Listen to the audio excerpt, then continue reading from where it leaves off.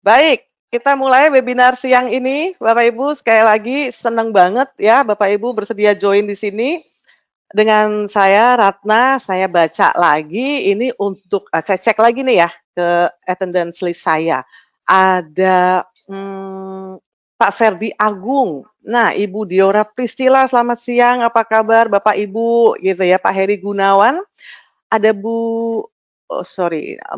Pak Maman ya, udah Pak Maman. Lalu kemudian ini mestinya Ibu Iklimah Hudani ya. Saya minta maaf kalau saya keliru ya menyebut Bapak atau Ibu. Lalu ada Ibu Marsha ya, apa kabar? Ibu Tessa Marsiana ya.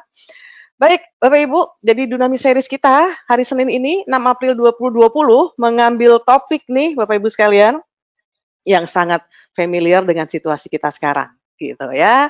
Jadi topik kita adalah keep yourself productive while working from home. Gitu ya, Bapak Ibu sekalian. Jadi Bapak Ibu bisa melihat slide saya dengan jelas? Ya, Bisa. Bisa ya? Ya, thank you kalau bisa melihat slide saya dengan jelas ya. Jadi, nah topiknya clear. Terima kasih Pak untuk responnya. Jadi topiknya adalah kita semua tahu, kita semua ngalamin gitu ya Bapak Ibu. Saya, Anda juga ya.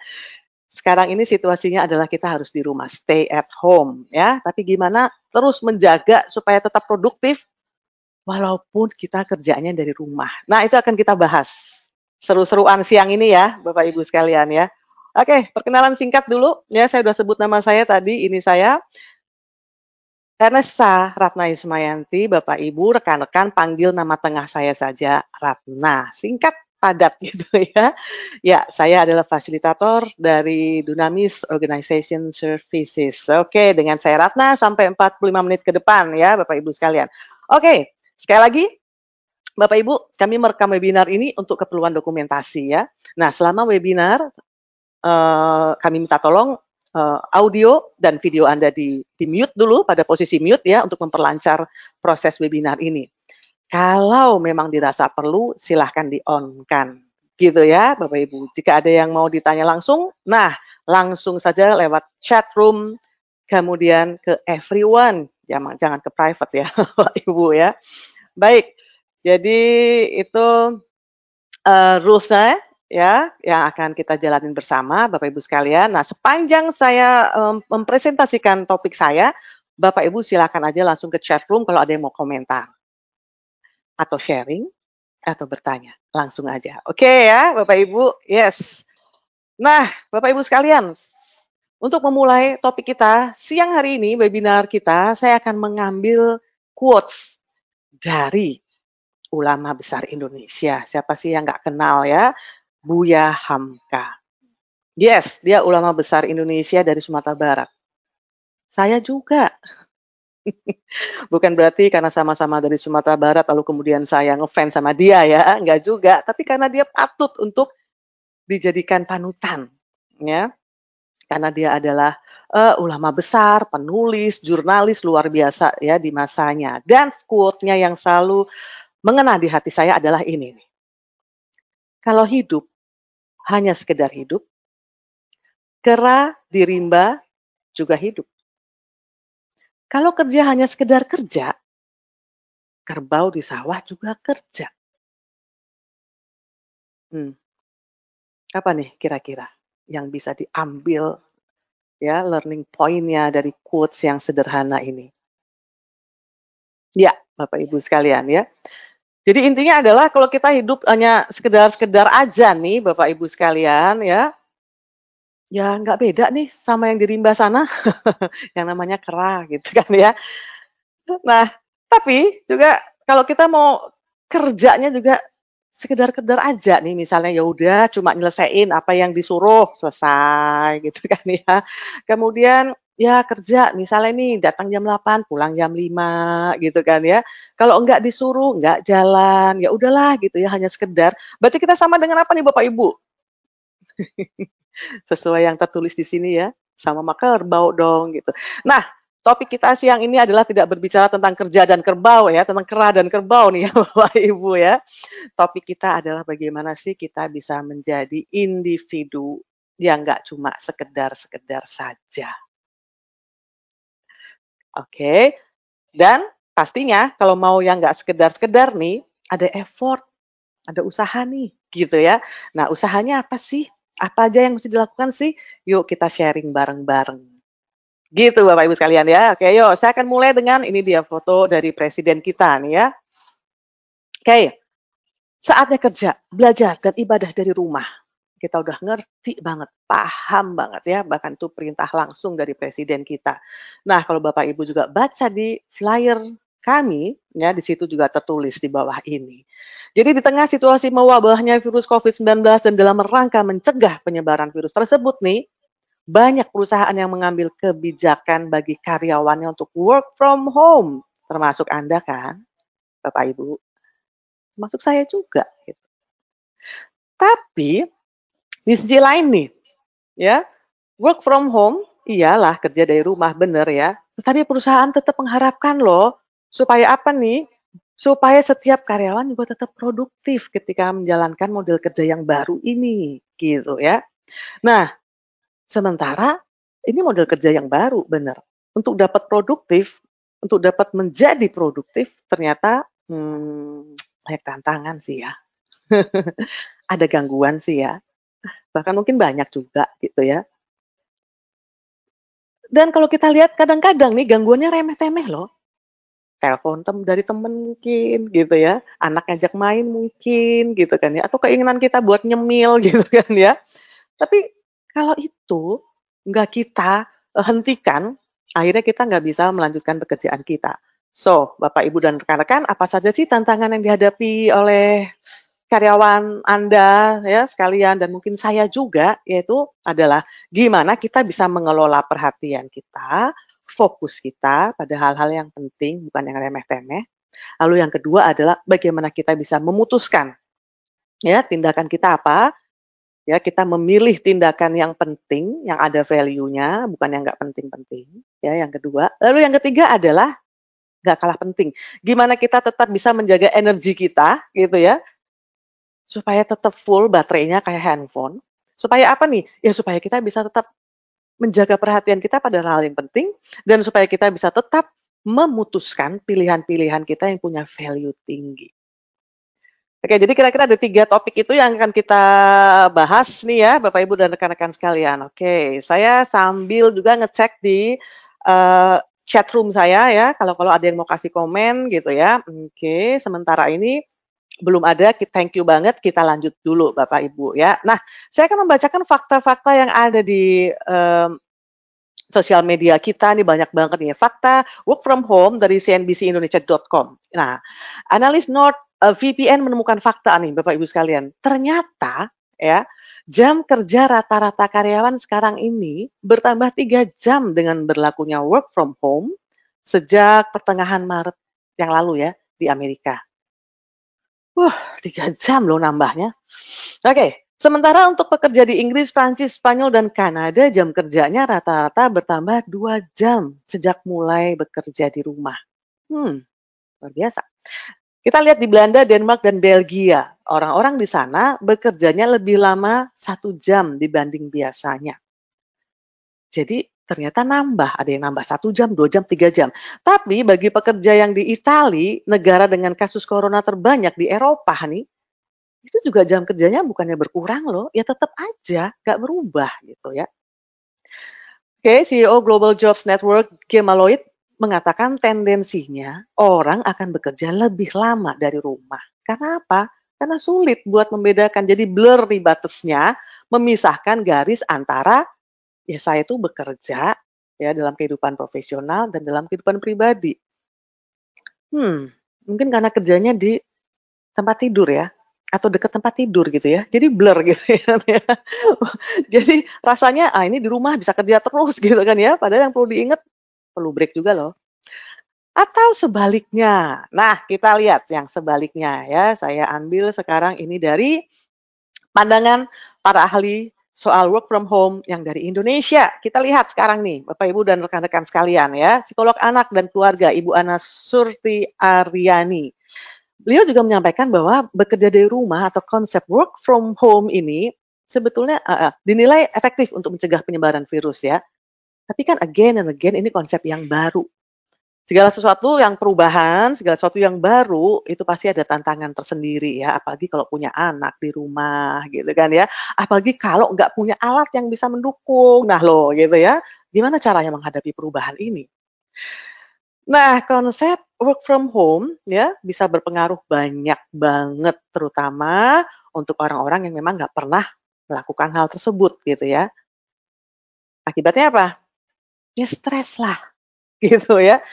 Jadi stres dengan apa? Ya macam-macam nanti kita bahas itu ya, mungkin dengan mengatur waktunya gitu kan ya, mungkin dengan mendisiplinkan dirinya, mungkin dengan orang lain, atau mungkin dengan penggunaan tools-nya sendiri. Nah, itu yang akan kita jadikan bahan obrolan dan gimana cara menghandle-nya atau menanganinya gitu ya. Oke yuk kita mulai pakai chatting room-nya Bapak Ibu sekalian dan rekan-rekan, silakan kasih komen-komen kita ngobrol di sini ya.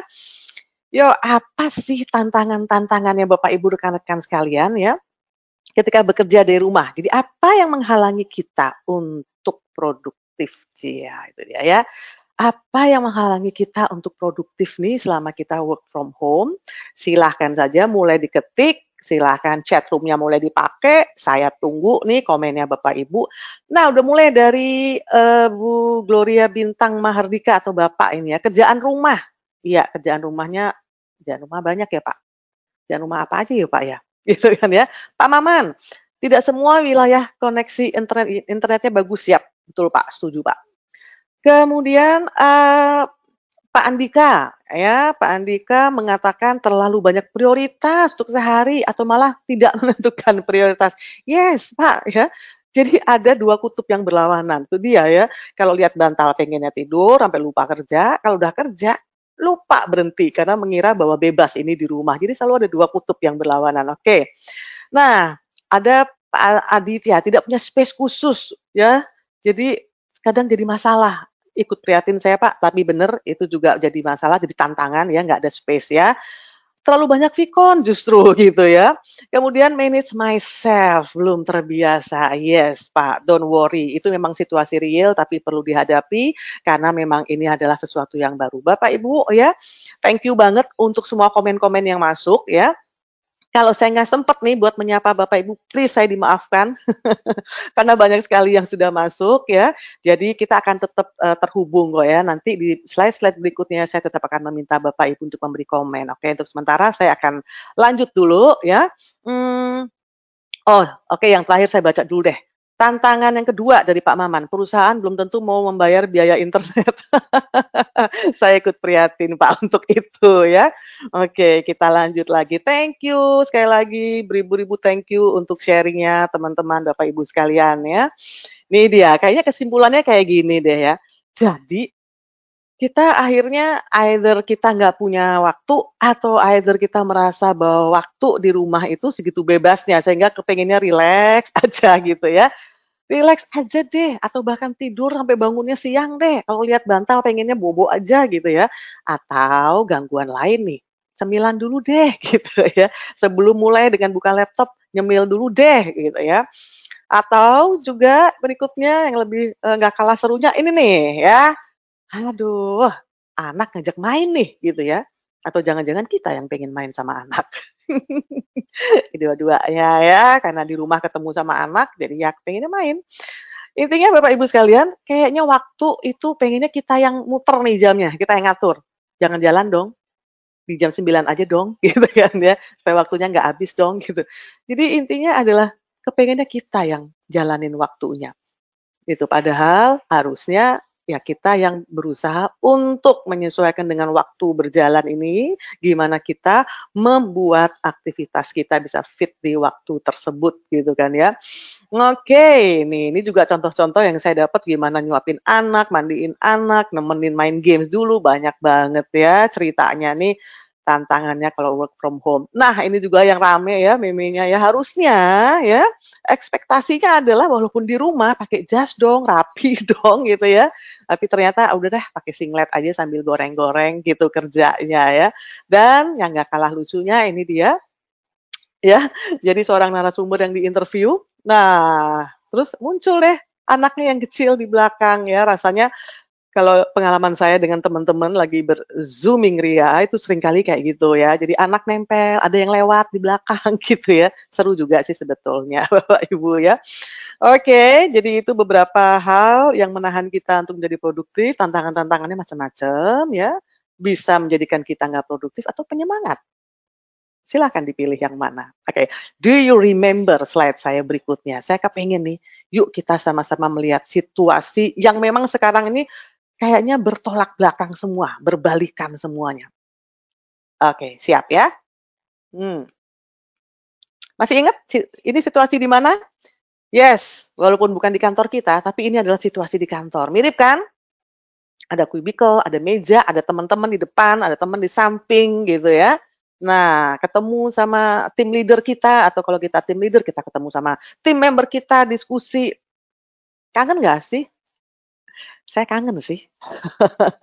Situasi ketemu sama teman-teman ngobrol, diskusi ya, ada yang bullying dikit-dikit, ngeledekin, ya kangen juga ya bertemu secara fisik kayak gini ya. Dulu ini yang kita lakukan, bener ya Bapak Ibu ya? Yang sekarang? Yes, mesti di rumah. Anak kita buka laptop, anak juga buka laptop ya. Kita sibuk, fokus, bingung dengan kerjaan, anak main di laptopnya ya.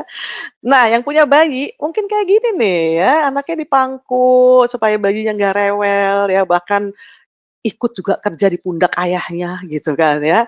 Jadi kerjanya tetap didampingi oleh anaknya. Nah, ini kayaknya ini yang dialami oleh Bapak Ibu di rumah nih ya.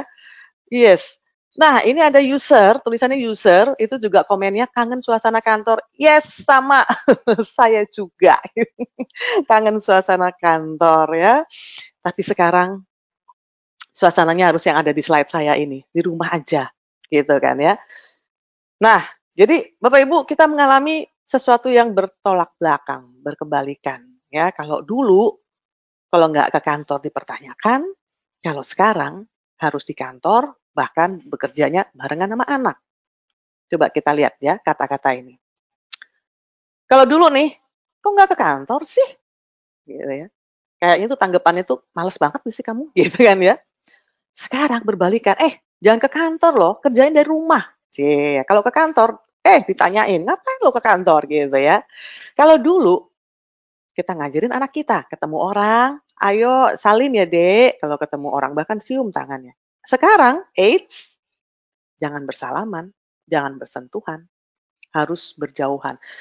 Lihat dari sini semua bertolak belakang ya, Bapak Ibu rekan-rekan ya. Jadi intinya kita mengalami suatu perubahan. Perubahan itu membuat perilaku kita bertolak belakang. Nah, inilah yang disebut dengan paradigm shift gitu ya. Jadi ada perubahan pergeseran paradigma. Dulu boleh, sekarang nggak boleh. Dulu nggak boleh, sekarang boleh. Berbalikan sekali. Nah, bicara mengenai paradigma, Bapak Ibu sekalian dan teman-teman, saya akan menyinggung kalau Bapak Ibu mau mengikuti Dunamis series kemarin sudah dibahas ya, disinggung oleh teman saya Firda tentang paradigma. Di sini saya akan menyinggung sedikit saja, tapi memang kita tidak bisa lepas dari yang namanya paradigma. Gitu kan ya. Dan sekarang dengan adanya perubahan ini paradigma kita bergeser. Itu tadi contohnya, ya. Kalau dulu kerja harus di kantor, kalau sekarang kerja di rumah. Sebenarnya sih sama-sama kerja loh. Paradigmanya nih ya, sama-sama kerja, cuma lokasinya yang beda. Nanti kita akan lihat kalau paradigma kita masih paradigma lama. Kerja itu di kantor, kalau di kantor kerja. Kalau di rumah ya istirahat, tidur. Nah, perilaku yang mengikuti kayak apa tuh kalau paradigma kita kayak gitu? Nanti kita bahas slide-nya ada di setelah ini ya. Oke, jadi memang di dunia ini Bapak Ibu rekan-rekan ada 3 yang konstan atau yang abadi ya dalam kehidupan kita. Perubahan, yes pasti semua setuju. Pilihan, iyalah ya. Mau ikut webinar apa enggak aja pilihan. Mau pakai baju apa pilihan ya. Dan prinsip. Jadi 3 hal ini adalah yang abadi, yang konstan di dunia. Nah, Karena perubahan itu tetap ada di dunia, makanya paradigmanya juga mesti ngikutin. Apa sih paradigma Bapak Ibu? Ya, yang saya katakan tadi ya, sudah disinggung kemarin, saya mengingatkan lagi. Paradigma itu adalah cara kita melihat, ya, cara kita memahami, menafsirkan, menerjemahkan lah ya, apa yang kita lihat. Apa yang kita lihat, kita terjemahkan, ya, kita tafsirkan, ya, yang kita lihat di sekitar kita. Itu adalah yang disebut dengan paradigma. Nah, ya, hasil yang kita dapat, itu tergantung dari perilaku kita dong, ya. Nah, perilaku kita itu adalah hasil dari paradigma kita. Saya hanya refresh sebentar aja mengingatkan yang sudah dibahas kemarin ya. Yuk kita langsung latihannya aja nih. Nah, langsung ke chat room, Bapak Ibu rekan-rekan. Saya akan memperlihatkan gambar ini uang. Apa yang terlintas di kepala Anda ketika Anda melihat gambar uang dolar? Yuk silakan diketik, saya tunggu apa yang terlintas segera. Nah, liburan, aduh saya juga mau. Saya juga mau liburan. Gaji, yes, Pak Marsha ya, user. Pak Aditya, persiapan istri lahiran. Oh, shopping, lunasin cicilan ya, kurs tinggi, THR. Aduh, iya benar juga ya ngelihat gambar uang. Oke, thank you. Udah banyak yang ngetik cepet sekali ya. Shopping, bonus, belanja. Udah mau lebaran. Jadi ya itu dia. Melihat uang langsung shopping, belanja gitu ya. Nah, sekarang, oh dolar lagi naik gitu kan ya. Pak Andre, wah lihat duit, kursus coaching di Dunamis. Yes, thank you Pak ya, luar biasa. Sekarang coba Anda masing-masing, seperti tadi masih ingat lingkaran ya, cycle itu, coba Anda hubungkan paradigma Anda tadi, ketika Anda melihat bahwa ya, wah lihat gambar uang, berarti ini adalah duit buat shopping nih. Nah kira-kira perilaku Anda apa? Langsung ke mall dong, kan gitu kan ya. Langsung pergi ke mall dong perilakunya, jalan pergi ke mall walaupun ini dalam bayangan ya, kan kalau sekarang nggak boleh. Pergi ke mall dong shopping, apa yang Anda dapat? Ya barang-barang yang mungkin Anda inginkan, mungkin enggak, tapi duit Anda habis juga gitu kan ya. Nah tadi ada yang investasi atau ada yang nabung tadi itu ya. Nah kalau memang paradigma Anda melihat uang adalah, waduh ini perlu saving nih, tabungan nih. Apa perilaku Anda? Nggak akan mengeluarkan buat belanja dong ya.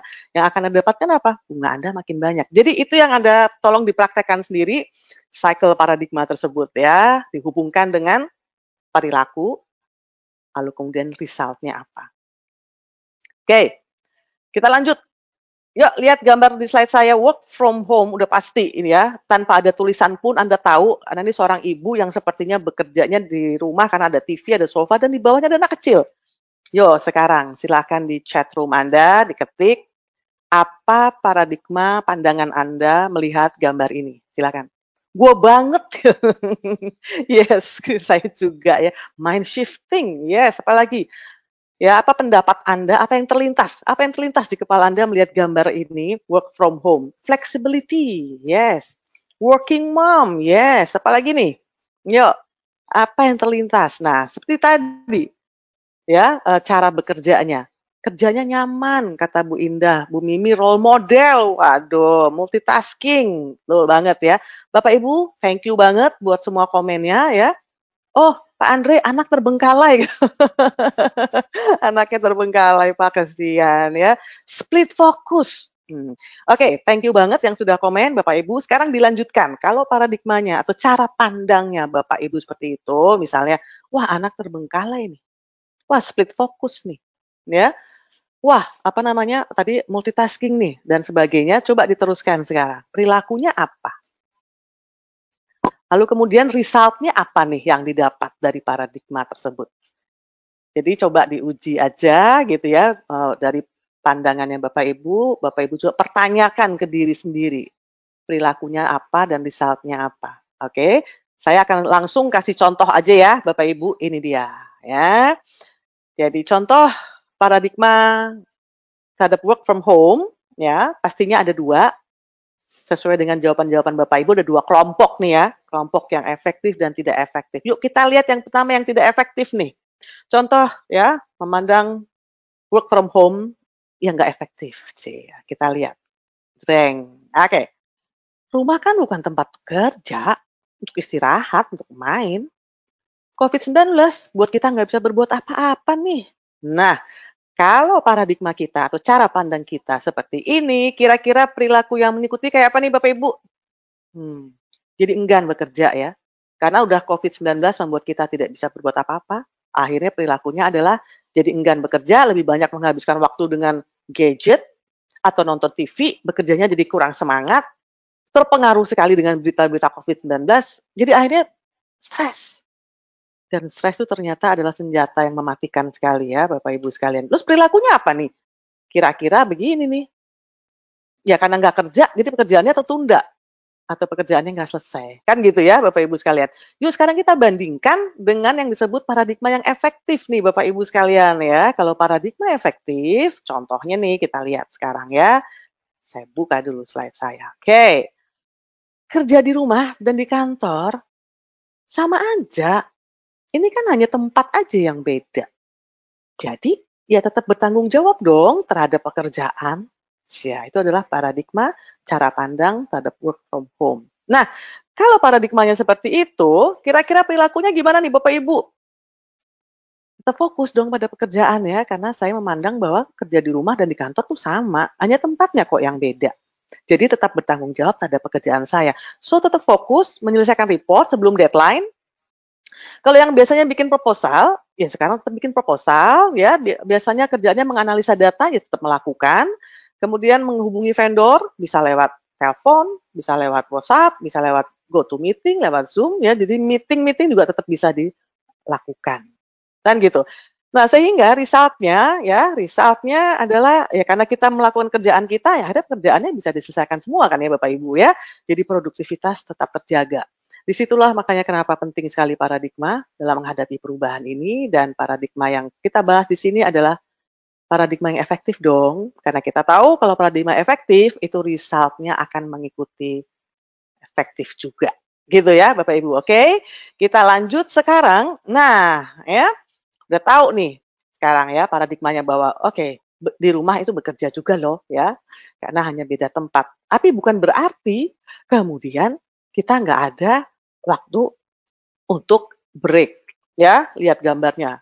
Wah, kejar-kejaran dengan waktu gitu ya Bapak Ibu ya, kayaknya sibuk banget. Padahal Bapak Ibu sibuk belum tentu produktif. Nah, itu dia. Jadi apa dong yang mesti dilakukan sekarang?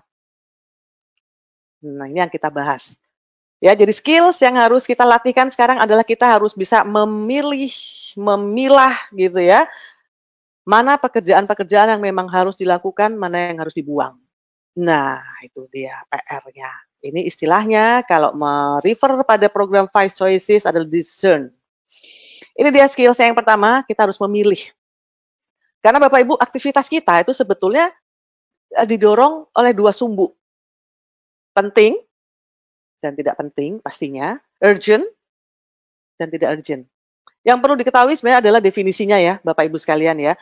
Penting itu adalah asasnya, ada manfaatnya. Nah, jadi kalau kita melakukan sesuatu tuh ada manfaatnya dong, kalau nggak ada manfaatnya ngebuang waktu, ngebuang energi, ngebuang pikiran, ngegosip gitu kan ya, khawatir-khawatir sendiri tapi nggak bisa melakukan apa-apa gitu, ngebuang, disingkirin aja. Kalau urgent, ya urgent itu, prinsipnya adalah, resiko.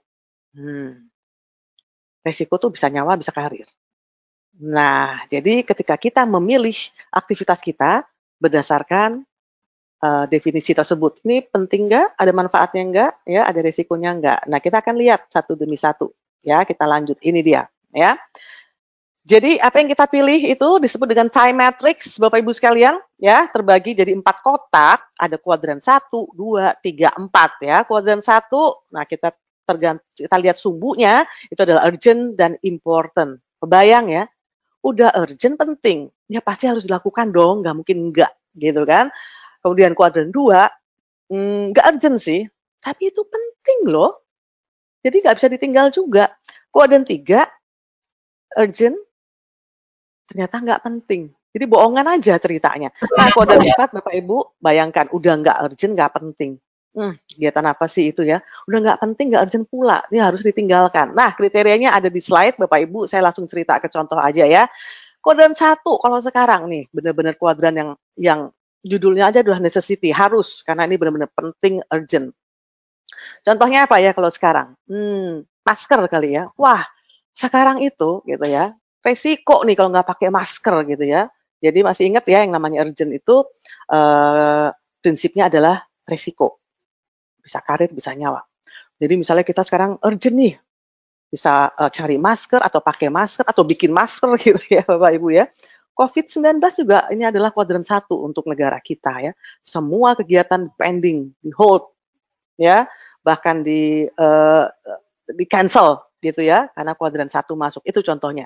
Jadi sifatnya crisis, emergency, deadline. Nah, di rumah tapi juga Bapak Ibu kalau memang punya deadline-deadline segera dikerjakan, jangan ditunda gitu kan ya. Cuci tangan juga harus dilakukan setiap saat. Oke, kuadran 3 itu judulnya distraction, benar-benar tuh gangguan aja gitu ya. Kayaknya sih penting, ada telepon, kalau ada telepon nyala kayaknya penting, kita angkat. Nggak salah sambung, aduh kesel banget ya. Atau temen nelpon nih, kayaknya penting nih, ternyata ngegosip doang gitu ya, aduh udah deh. Jadi kuadran 3 itu sebenarnya gangguan. Itu perlu kedisiplinan untuk say no terhadap hal-hal tersebut. Nah, say no itu adalah berkaitan dengan skills komunikasi dong, gitu kan ya. Jadi bukan berarti kemudian kita bilang, "Go!" gitu ya, "Kamu jangan ganggu saya dong," nggak gitu juga ya. Tapi di situ ada bargaining, ada diskusi, ada skill komunikasi. Bisa juga kita bilang, "Entar dulu ya ngobrolnya, gue lagi ngerjain report nih." Cia, misalnya gitu ya. Atau juga kita bisa bilang nih, "Saya tahu banget persoalan itu, mengkhawatirkan. Bisa nggak kita ngomong setelah saya selesai kerjaan ini? Jadi lebih asik nanti ngobrolnya." Jadi pengolahan kata-kata untuk say no. Oke, kita lanjut ya. Kuadran 4, nah jelas banget itu sumbunya adalah udah nggak urgent, nggak penting, ilangin. Ini hal-hal yang berkaitan dengan ngabisin waktu. Emangnya kita nggak boleh main games ya? Boleh, tapi jangan berkelebihan dong, apalagi mentang-mentang sekarang di rumah gitu kan ya. Akhirnya kita lupa bahwa badan kita perlu gerak. Kita lupa bahwa kita perlu minum air putih misalnya gitu ya. Jadi kuadran 4 tuh saking kita di rumah, kita ngegosip aja, nggak habis-habisnya misalnya ya. Nah itu adalah kuadran yang menghabiskan waktu. So, Bapak Ibu, rekan-rekan, ya, jadi kita memang harus fokusnya di kuadran 2. Di sinilah yang dikatakan extraordinary productivity. Kuadran 2 itu adalah kuadran yang memang kita dengan fokus dan disiplin kita untuk merencanakan, planning, antisipasi, prevention, semua kita yang melakukannya, Bapak Ibu sekalian ya. Nah, ini ada pertanyaan nih. Waduh, Pak Andika, ada tips nggak untuk menangani kuadran 3 yang datang dari pihak yang mempunyai otoritas lebih tinggi? Wah, berat juga ya. Ya, ya. Jadi, kalau tips dari saya itu sebetulnya adalah pertama membangun hubungan yang baik, Pak. Saya percaya dengan hubungan yang baik ya, kalau kita berhubungan dengan orang yang lebih tinggi, itu kita bisa bargaining atau diskusi dengan lebih enak ketimbang kalau hubungan kita dengan dia nggak baik. Kalau hubungannya nggak baik tuh bukan berarti bermusuhan juga sih ya, tapi mungkin nggak deket. Sehingga ketika orang yang punya otoritas tinggi itu memberikan instruksi tertentu buat kita, misalnya nih kita disuruh ikut meeting sana, ternyata meetingnya nggak berkaitan gitu ya dengan kerjaan kita. Nah, kalau kita nggak bisa ngobrol enak, kita cenderung akan susah ya buat nolak ya, antara enggan, takut, dan sebagainya. Tapi kalau hubungan kita baik, kita bisa diskusi nih, "Pak," misalnya ya, "apa nih Pak akibatnya kalau saya nggak ikut Pak?" Gitu. "Apakah ini relate banget dengan saya Pak?" Jadi diskusinya jalan, dialog jalan. Tipsnya sementara ini buat saya adalah, membangun hubungan baik Pak, sehingga dialognya berjalan dengan enak. Oke, saya lanjut dulu sebentar ya Bapak Ibu. Nah, jadi fokuslah di kuadran 2, karena kuadran 2 ini hal-hal yang membuat kita juga energinya bisa terus ada. Karena di situ kita membuat perencanaan, relationship building. Nah, perlu juga loh, nah itu yang saya katakan tadi, relationship building ke atasan kita, ke tim member kita, ya, ke teman, ke orang tua yang udah lama nggak kita telepon, misalnya gitu ya. Jadi kuadran 2 adalah fokus dari orang-orang yang pengen produktivitasnya extraordinary, gitu ya Bapak Ibu sekalian, kita nyusun planning. Nah, setelah kita memilih dan tahu bahwa ada 4 kuadran di sini Bapak Ibu sekalian ya, langsung kita akan membumikan, kita praktekkan penjadwalannya di sebuah istilah yang namanya big rocks. Waduh ya, karena ini bicara aktivitas, jadi big rocks itu tentunya merefer ke aktivitas. Apa sih big rocks Bapak Ibu sekalian? Aktivitas-aktivitas yang penting, yang besar. Nah, ketika ya menyusun aktivitas yang besar itu Bapak Ibu sekalian ya, ini kita mulai nih skills-nya ya, kita akan mulai mendata, big rock saya minggu ini apa. Jadi ketika membuat atau mendata kegiatan yang penting itu mingguan, jangan bulanan, apalagi tahunan, enggak. Supaya apa sih? Gampang kok jawabannya, supaya gampang aja memantaunya. Gitu. Seminggu itu mewakili kehidupan kita kok, ada hari libur, ada hari kerja kan gitu kan, ada pagi, siang, sore, malam gitu ya. Jadi seminggu seminggu seminggu seminggu, gitu ya. Nah, yang perlu saya tekankan juga ketika kita membuat big rocks kita atau mendata kegiatan-kegiatan penting kita, jangan lupa kaitkan dengan apa sih? Dengan peran-peran kita, gitu kan. Semua dari kita, semua manusia pasti punya peran, ya nggak sih? Nggak mungkin nggak. Jadi bukan cuma artis yang punya peran di dunia panggung gitu, enggak ya. Kita juga loh. Dan anyway, hidup kita kan panggung sandiwara sebenarnya gitu ya. Perannya apa aja nih?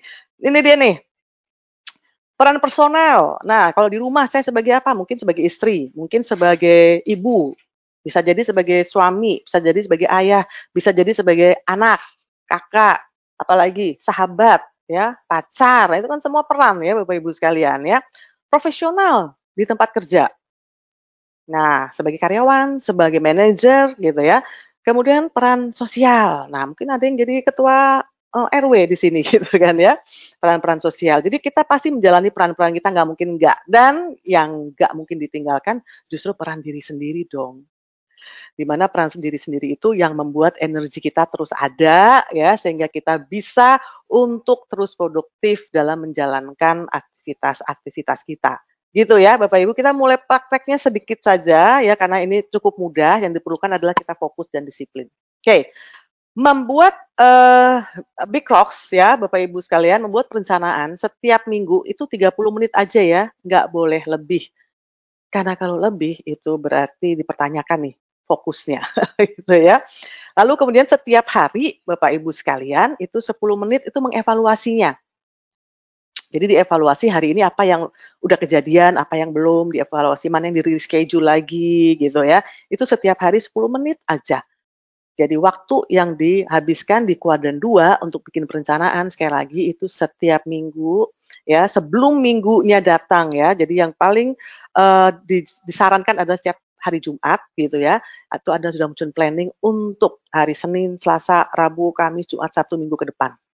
Maksimal 30 menit. Silakan sekarang kalau mau coret-coret gitu ya Bapak Ibu sekalian, mau coret-coret kira-kira nih ya, besok kan hari Selasa nih, ya nggak apa-apalah kita bikinnya sekarang misalnya buat latihan gitu kan ya. Big rocks-nya Anda bisa pilih secara personal sebagai ayah atau suami ya, sebagai ibu atau istri, anak, adik, kakak yang sudah saya sebutkan tadi, sebagai, karyawan, sebagai manajer ya dan sebagainya. Nah, contoh aja, jadi ketika Anda menjadi, menempatkan peran Anda sebagai ayah, kira-kira ini sekarang work from home nih, apa yang mau dilakukan ya terhadap anak Anda? Mungkin setelah Anda selesai dengan kerjaan Anda mau ngajarin anak Anda main gitar mungkin? Mungkin ya, tapi Anda harus bisa main gitar juga dong kalau gitu ya. Atau ya, Anda mau nemenin anak Anda, jalan-jalan di sore hari gitu ya, sekalian Anda stretching gitu. Nah, kalau Anda pilih peran misalnya sebagai seorang ibu, bisa juga ya setelah selesai Anda bekerja sore hari, waduh saya pengen bikin, eee, cemilan nih gitu ya, Anda masuk dapur bersama anak Anda gitu ya, "Yuk yuk Dek kita bikin sesuatu." Jadi di situ Anda menjalankan peran yang sangat extraordinary bukan sebagai, seorang istri atau ibu begitu aja, tapi ibu yang, apa ya, yang ada inspirasi gitu loh buat anaknya, cie gitu ya, oke. Bisa juga sebagai anak, adik, nah itu semua Anda data. Itu semua Anda data satu-satu, lalu kemudian setelah Anda data, Bapak Ibu sekalian, masukkan di penjadwalannya seperti ini. Ya, mulai nih hari Senin, mau ngapain nih gitu ya, kalau di sisi profesional gitu kan ya, ikut program webinar Dunamis misalnya gitu kan ya. Lalu hari Selasa ikut juga program webinar, bisa juga kan karena waktunya udah ada itu ya setiap jam 10 pagi dan jam 2 siang. Nah itu Big Rocks gitu kan ya. Lalu kemudian jangan lupa Anda mereview program Anda. Nah itu adalah peran-peran yang di tempat kerja. Jangan lupa juga peran terhadap diri sendiri loh Bapak Ibu. Setelah ini kita akan bahas ya peran terhadap diri sendiri sih gitu ya. Kita harus ngapain. So, Bapak Ibu sekalian boleh dimulai dicoret-coret dari sekarang gitu kan ya, Bapak Ibu mulai mendata sesuai dengan perannya Bapak Ibu masing-masing. Nah, gitu ya, sesuai dengan perannya, mau memilih peran apa, jangan lupa peran diri sendiri, peran personal, ya. Saya balikin dulu sih. Nah, peran profesional yaitu di tempat kerja dan peran sosial. Oke, udah ya, Bapak Ibu sudah mendata, kemudian silakan direncanakan. Seperti contoh saya tadi. Hmm, ya, sebagai ayah mau bagaimana, sebagai ibu, sebagai istri, suami dan seterusnya silahkan dilanjutkan ya, sebagai karyawan atau sebagai tim leader. Nah, ada waktu buat memantau tim membernya mungkin ya. Nah, itu dia.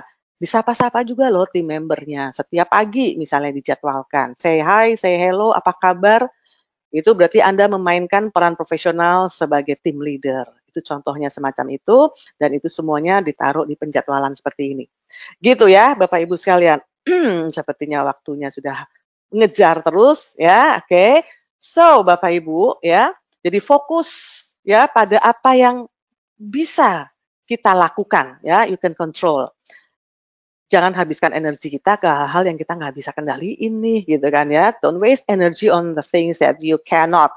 Karena Anda bisa lelah sendiri loh. Cuma ngomongin aja virus ini, cuma mikirin, cuma sedih kapan selesai, tapi kita nggak ngerjain apa-apa. Akhirnya energi kita habis sia-sia. Nggak lucu ya.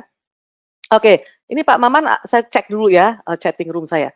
Kuadran 2 kalau tidak salah itu menjadi objek for the X kah? Kalau kita bisa juga Pak, ketika kita menyusun planning gitu kan ya, kita menyusun planning, kita mau mengerjakan sesuatu, itu ada targetnya, ada ukurannya, kapan sampai kapan, itu pasti akan bersinggungan dengan yang namanya for the X ya, karena itu adalah mendisiplinkan diri untuk mengeksekusi apa yang sudah kita planningkan, begitu ya Pak Maman. Oke, saya lanjut sekarang. Nah, ini dia Bapak Ibu sekalian ya, bahwa seperti jawaban-jawaban di awal tadi ya, ketika kita work from home, sometimes menjadi sangat rileks dan stres, tapi sometimes gitu ya, mengaburkan nih posisi kita antara kita kerja dan di rumah sehingga lupa waktu.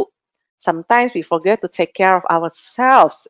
It's easy to work all the time. Nah ya, nggak bener juga nih kalau kayak gini nih. Yuk kita lihat apa yang bisa kita lakukan sekarang untuk berinvestasi di diri kita supaya energi kita tetap full nih. Kayak handphone ya, mesti kita recharge terus baterainya supaya full kan. Jadi jangan lupa Bapak Ibu sekalian ya, ada istilah yang disebut dengan sharpen the saw, mengasah gergaji. Gergajinya siapa ya? Nggak perlu Anda bawa gergaji, karena gergaji itu adalah diri Anda sendiri. Gitu ya Bapak Ibu sekalian. Gergaji bentuknya rigi-rigi seperti ini ya, Bapak Ibu berigi-rigi di slide ini, jadi nggak kayak pisau. Ada filosofinya loh, ada artinya. Kalau pisau kita ngasahnya cuma sekali aja satu arah, tapi kalau gergaji tahu nggak gimana ngasahnya? Satu-satu, bener, dan harus fokus. Jadi kenapa istilahnya sharpen the saw seperti itu? Karena yang kita asah adalah diri kita yang dimensinya juga nggak cuma satu, dimensinya 4. Tubuh, hati, jiwa, pikiran. Dan ini semua mesti diasahnya satu-satu, persis seperti di perumpamaan gergaji tadi. Gitu ya. Nah, kalau mengasah gergaji, kemudian dia menjadi tajam, dan ketika dipakai untuk menebang pohon, dalam waktu 3 jam pohon tumbang, gitu kan ya, ini juga sama. Bahwa tubuh, hati, jiwa, pikiran juga kita harus asah terus nih, supaya baterainya full, kayak di handphone, sehingga apa dampaknya Bapak Ibu? Ya yang kita bahas di depan tadi. Sehingga kita tetap bisa berpikir jernih nih, ya, untuk kita memilih aktivitas apa yang penting kita putuskan yang akan kita lakukan hari ini. Bapak Ibu pernah ngalamin nggak sih, kalau Bapak Ibu udah capek nih, terus kemudian diajak makan sama pasangan atau anak, terus Bapak Ibu jawabannya gini, terserah deh mau makan apa. Gue udah nggak bisa mikir, gitu misalnya ya, karena udah habis energinya, udah nggak bisa mikir gitu kan ya. Nah bahaya banget kan kalau energi kita udah habis, kemudian misalnya kita ada di posisi rekrutmen misalnya, itu pernah saya alami di posisi rekrutmen ya. Kemudian kita merekrut seseorang, yang mana harusnya yang kita ambil adalah seseorang yang ketelitiannya amat tinggi karena urusannya dengan keuangan gitu kan ya. Tapi karena kita udah lelah, kita ambil aja orang yang sebetulnya dia ahlinya dalam apa? Berhubungan dengan orang lain gitu ya. Nah bahaya banget kan kalau kita udah nggak bisa fokus ya, udah nggak bisa memutuskan apa yang punya value tinggi. Oke, untuk itu Bapak Ibu sekalian ya, untuk menjaga agar kita tetap bisa fokus, tetap bisa memilih mana pekerjaan yang penting dan tidak, yuk energi juga harus dipenuhin. Oke, kita lihat satu-satu ya. Body. Nah, ini dia dimensinya. Fisik, dijaga Bapak Ibu ya. Jadi olahraga juga mesti dilakukan, ini dia ya, karena kalau enggak, kalau kita nggak bisa rileks nih Bapak Ibu, kata Dokter Teresa Aubel ini, dia bilang otak kita juga nanti kalau kita stres terus nih ya, ada bagian hipokampus itu yang akan apa ya, sering mengecil, mengkerut, sehingga kemudian daya ingat kita berkurang, ngeri banget kan? Udah gitu ya, itu dia nanti otak kita bisa nggak fokus, kabur, berpikirnya nggak jernih. Dan yang paling parah, bisa menyebarkan racun yang akan menyerang otak kita. Ngeri banget lah ya pokoknya. Oke, yuk kita jaga supaya otak kita tetap bisa berpikir jernih dengan olahraga, makan makanan yang bergizi ya. Jangan kira loh olahraga cuma di luar rumah, enggak dong ya. Bahkan di dalam kamar juga bisa kan kayak gini ya. Pakai meja, pakai kursi, segala macam alat silakan dipakai ya. Jangan lupa makan pisang, tomat. Nah ya, minum air putih yang banyak Bapak Ibu, buah-buahan ini semuanya ada di Indonesia ya. Walaupun ada yang dari luar juga, tapi di Indonesia juga bisa didapat gitu ya Bapak Ibu ya. Oke, hati. Kita menjadi lebih kuat ya secara sosial, secara emosional Bapak Ibu, ini dengan konsisten membuat setoran-setoran ke rekening bank emosi orang lain. Istilah ini pasti sudah sangat familiar ya Bapak Ibu, karena kemarin juga udah sempat disinggung oleh rekan saya ya, ketika webinar series kemarin ya. Jadi kita mesti banyak-banyak berbuat baik kepada orang lain, menyapa orang lain gitu kan ya. Kemudian ini contohnya seperti di gambar ini ya, sorry. Nah, menyapa gampang kok sekarang ya. Apa kabar? Sehat-sehat aja hari ini? Ya, gimana perkembangannya? Tugas-tugas sudah dikerjakan belum? Itu kalau tim leader gitu ya. Kalau teman kita say hello. Kita bisa lakukan lewat telepon, ya, WhatsApp, Zoom, GoToMeeting, semuanya bisa dilakukan. Nggak ada yang menghalangi untuk kita bisa menyapa orang lain, menyapa teman kita gitu ya. Oke, dimensi yang berikutnya adalah tentang mind, pikiran nih Bapak Ibu sekalian ya. Jadi meningkatkan kapasitas mental kita dengan membaca, menulis, berdiskusi, istilahnya adalah memperluas wawasan kita nih. Walaupun di rumah, bukan berarti loh kemudian kita tidur terus ya, enggak juga sih ya.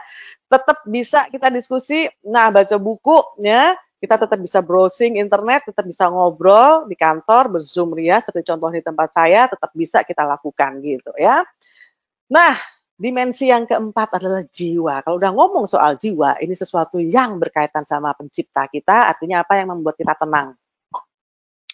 Ya, ketenangan kita bisa juga sih kita dapat dari kita membaca, kita mendengarkan musik yang inspiring gitu kan ya. Kita beribadah, pergi ke alam terbuka, ya oke lah sekarang nggak bisa di rumah aja ya. Kita bisa meditasi, yoga, dan Bapak Ibu perhatikan nggak ya, ini gerakan yang sangat luar biasa sekarang. Membantu orang lain. Berbagi. Dari berbagi masker, berbagi makanan, waduh ya seru banget. Makin seru juga di luar hujannya Bapak Ibu. Di sini hujannya kenceng banget. Ya, semoga koneksi kita tetap lancar nih Bapak Ibu ya, walaupun hujan dan petirnya kenceng sekali di sini ya. Nah, jadi berbagi dengan orang lain, berbuat baik itu juga satu hal yang berkaitan dengan soul, membuat jiwa kita tenang gitu ya Bapak Ibu sekalian ya. Jangan lupa sekali lagi, jadi yang diasah adalah bukan cuma badan, tapi juga jiwa, ya, hati kita dan pikiran kita Bapak Ibu sekalian. Ini dia sumber energi sekali lagi yang membuat kita bisa fokus dan membuat keputusan terhadap aktivitas kita yang bervalue tinggi. Nah, mengasahnya ya untuk merecharge baterainya adalah setiap hari. Jadi setiap hari kita sempatkan ya, ngobrol dengan anak, ngobrol dengan pasangan, makan makanan yang berkualitas bagus, berolahraga, olahraga bareng-bareng, ya itu sekaligus mengasah body dan heart juga ya. Oke, nah Bapak Ibu, sepertinya waktu saya sudah hampir habis, saya tinggal beberapa menit lagi, ini Bapak Ibu sekalian ya. Nah, saya punya tips ya untuk menjaga supaya tetap termotivasi nih, walaupun kerja dari rumah. Yuk kita lihat satu demi satu ya. Tipsnya nggak banyak, cuma 6. Oke, sebenarnya udah kita bahas di depan. Stick with the routine. Artinya apa? Ya tetap dong paradigma kita adalah kita jaga. Sekarang ini saya di rumah tuh kerja gitu ya, bukan liburan. Cuma tempatnya yang beda. So kalau begitu, tetap dong jalankan rutinitas kita. Apa sih rutinitasnya? Ya kalau memang kerja mulai jam 8, ya jam 8 kita harus sudah rapi, termasuk berpakaian yang rapi loh Bapak Ibu, itu juga bisa menyemangati kita, membedakan kita antara posisi di rumah, di kamar, dan di kantor. So, mandi dulu, ya, sisiran yang rapi, teman saya itu pakai parfum gitu kan ya, walaupun dia nggak datang ke kantor. Jadi stick with the routine, mulai jam 8. Informasikan ke orang sekitar, ke anak, ke pasangan bahwa jam 8 ini mulai saya kerja selama 2 jam. Ya, habis itu break, jangan lupa break loh. Nanti makan siang. Jadi diinformasikan perlu Bapak Ibu supaya tegas bahwa di rumah sekali lagi tetap kerja loh. Oke ya. Berikutnya, hmm, have a dedicated workspace. Nah, ini nggak kalah pentingnya. Harus disusun tempat ya, harus pilih tempat di mana bisa memang spesial itu buat tempat kerja. Nah ya, kalau ada pertanyaan yang muncul, kalau ruangan tuh hanya ada tempat tidur gimana dong? Gitu kan ya. Kalau cuma di kamar kos gimana dong gitu. Ada pertanyaan itu tadi pagi seru banget ya. Nah, bisa juga rapikan tempat tidur, baju yang rapi ya, walaupun duduk di tempat tidur, tapi pikiran kita setting bahwa ini saya kerja, bukan tidur. Itu yang bisa kita lakukan gitu kan ya. Pikiran kita olah bahwa sekarang kita bekerja. Oke. Nah, kemudian set goals yang udah kita bahas tadi ya, big rocks ya. Jadi Bapak Ibu schedule-nya, jamnya kalau perlu ditempel di laptopnya atau di temboknya atau di mejanya. Jadi Bapak Ibu bisa baca jam sekian, jam sekian, jam sekian, jam sekian dan stick terhadap apa yang sudah dibikin ya. Jaga komitmennya. Berikutnya adalah Bapak Ibu sekalian, nah get up and move ya. Jadi jangan lupa juga untuk bergerak. Sama sih kayak kita ikut training di kelas. 2 jam kita duduk, ya 15 menit kita harus break. Saya sendiri juga begitu. Kalau saya udah duduk 2 jam, saya memaksakan diri 15 menit saya harus stretching, saya jalan, saya minum air putih begitu ya Bapak Ibu sekalian ya. Jangan lupa. Dan kemudian berikutnya adalah, nah, stay connected tetap ya. Jadi kalau kerjaannya udah selesai, saya hai, menyapa. Kalau istilah saya adalah menyapa. Mungkin ada teman yang perlu dimotivasi loh Bapak Ibu, disapa. Mungkin ada tim member yang perlu dimotivasi, disapa. Ya, udah lama nih kita kepengen nelpon orang-orang terdekat kita mulai saat ini untuk menyapa. Dan yang terakhir nih Bapak Ibu sekalian, tahu nih kapan untuk stop, gitu ya. Kapan untuk log off. Nah, ini penting banget nih. Jadi jangan sampai kebablasan mentang-mentang di rumah ya, terus akhirnya kebablasan kerja sampai nggak kenal waktu. Jadi tahu kapan harus berhenti dan semuanya harus ada jamnya kalau perlu ditempel. Oke, Bapak Ibu kayaknya sekarang juga waktunya saya untuk log off nih ya. Karena jamnya udah mendekati jam yang harusnya saya udah berhenti gitu ya Bapak Ibu sekalian. Baik ya Bapak Ibu, jadi sekali lagi ya, energi harus dijaga, itu dia, kita punya 4 dimensi dalam diri kita, Bapak Ibu sekalian, satu demi satu itu perlu di-recharge baterainya untuk apa? Nyambung ke yang kita bahas di depan, supaya bisa fokus ya, memberikan atensi pada hal-hal yang penting dan kita bisa juga tetap bertindak atau memilih atau memutuskan sesuatu yang punya value tinggi. Itu semua butuh energi loh. Benar, semua butuh energi. Oke. Nah, Bapak Ibu sekalian, ya, jadi sampai di sini untuk webinar kali ini. Pak Heri Gunawan, simple, praktis, dan berguna, Bu. Many thanks. Saya yang berterima kasih banyak, Bu. Pak, Bapak udah join ya. Kemudian Pak Maman, terima kasih. Mbak Ratna and tim, yes, terima kasih kembali ya. Kemudian Pak Eko, terima kasih Bu Ratna dan tim Dunamis. Saya juga terima kasih banyak, Pak ya. Oke. Nah, Bapak Ibu ya, terima kasih banyak untuk keikutsertaannya di webinar kali ini, Bapak Ibu sekalian ya. Nah, ini dia. Jadi kita masih punya online interactive learning, Bapak Ibu. Bapak Ibu bisa ikut di sini.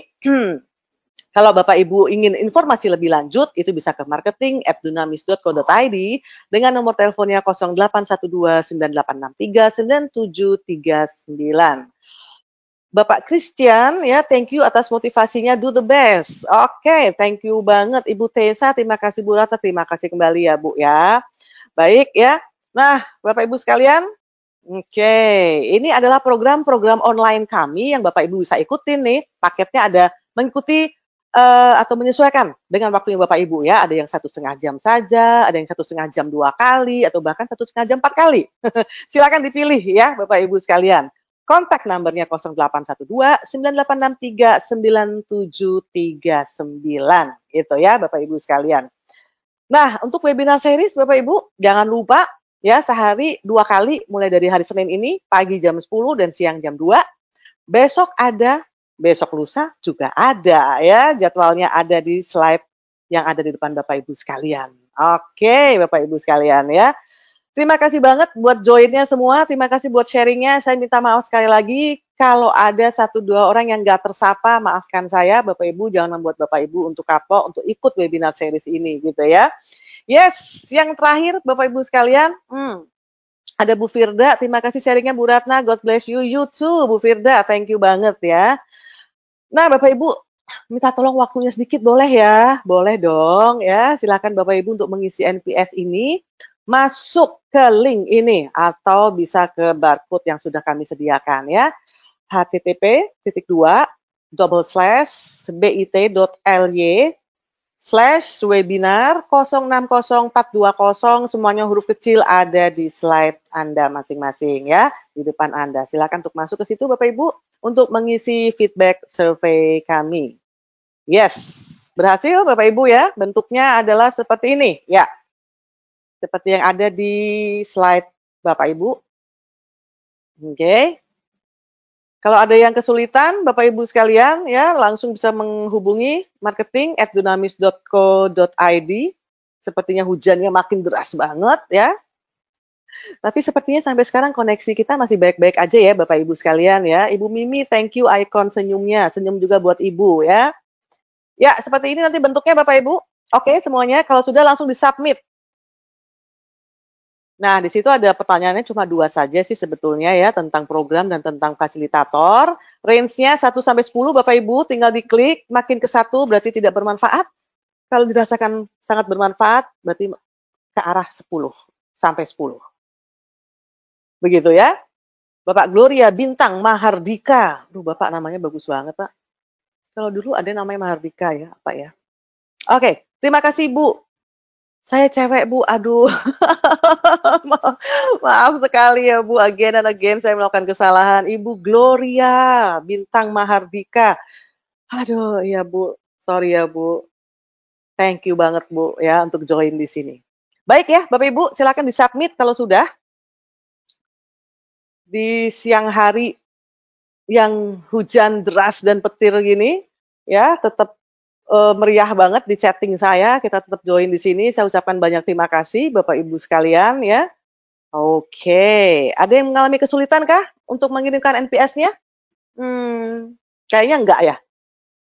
Semoga nggak ada gangguan koneksi. Oke, silakan Bapak Ibu saya tunggu.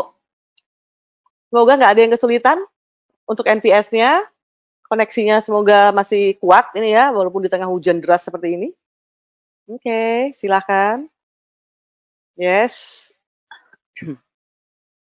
Oke. Yes. Sekarang sudah jam 3 tepat, Bapak Ibu, di jam saya. Rasanya benar-benar saya sudah harus selesaikan log off di sini ya, Bapak Ibu ya. Jadi sekali lagi, Bapak Ibu, ternyata kalau kita mau bicara bagaimana menjadi produktif ya, challenge-nya bukan di manage time loh. Tapi bagaimana kita memanage diri kita sendiri ya. Jadi the challenge is not to manage time, but to manage ourselves. Bapak Ibu, thank you banget untuk join-nya. Saya Ratna, sampai jumpa.